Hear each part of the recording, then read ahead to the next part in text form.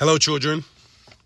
Once again, yours truly, Femi the Storyteller, back with another story.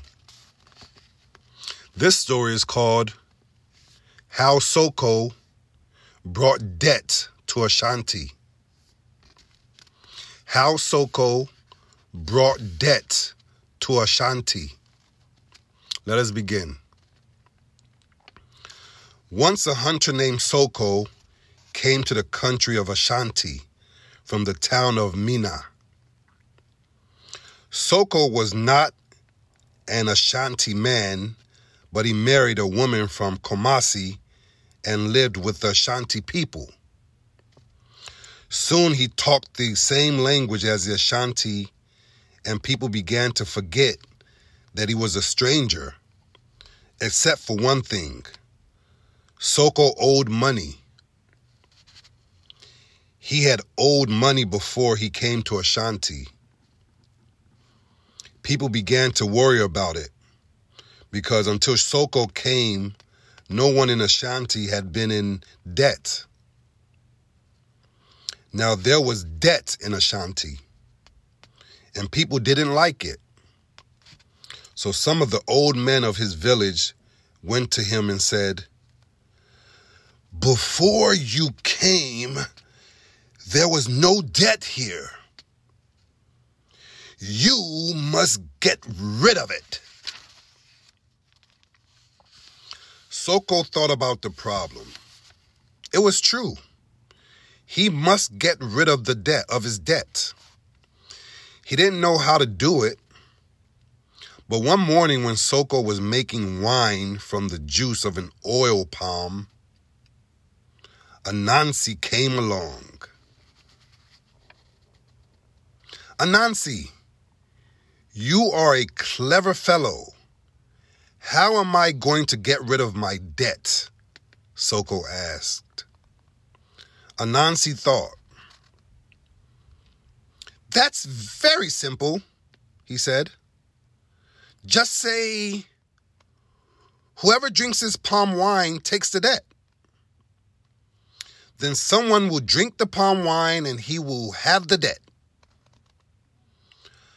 "A fine idea," Soko said. "Whoever drinks this palm wine takes the debt." "How about letting me have a drink of palm wine?" Anansi asked. "Very well, help yourself," Soko said. Anansi drank the palm wine, which was what he really wanted in the first place. "Now you take the debt," Soko said. "I don't have the debt anymore." So Anansi took the debt. He went back to his farm and planted some grain. "Whoever eats my grain takes the debt," Anansi said. The grain grew up. Then one day a bird flew down from its nest and in the forest and ate Anansi's grain. "Ha! Now you take the debt," Anansi said.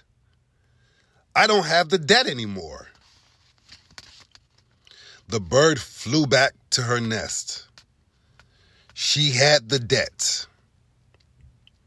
But she laid some eggs in her nest and said, "Whoever breaks my eggs takes the debt." Then she flew off, and while she was away, the wind blew, and the branch broke off from the tree. It fell in the nest and broke the eggs. When the bird came back and saw what had happened, she said to the tree, "Well, now you have the debt. I don't have the debt anymore." The tree had the debt, but she grew some blossoms on her branches and said, "Whoever eats my blossoms takes the debt." A monkey came along and ate the blossoms in the tree. And the tree said, "Now you have the debt. I don't have the debt anymore." the monkey had the debt. But he said, whoever eats me takes the debt. And the lion came along and caught the monkey and began to eat him. Wow, the monkey said, now you take the debt. The lion had the debt. He wandered around the forest with it. Whoever eats me takes the debt, he said. The Ashanti didn't have the debt anymore. It was in the forest. But one day Soko came hunting in the forest and he killed the lion. He took the meat back to the village and shared it with the Ashanti. They ate it, and that is how debt came to stay with the Ashanti people. Interesting story. How Soko brought debt to Ashanti. Let me know how you like these 2 stories I just read. I'm looking forward to your feedback, as it makes me deliver better and better quality storytelling. Look forward to hearing from you. Once again, Femi the Storyteller. Bye for now.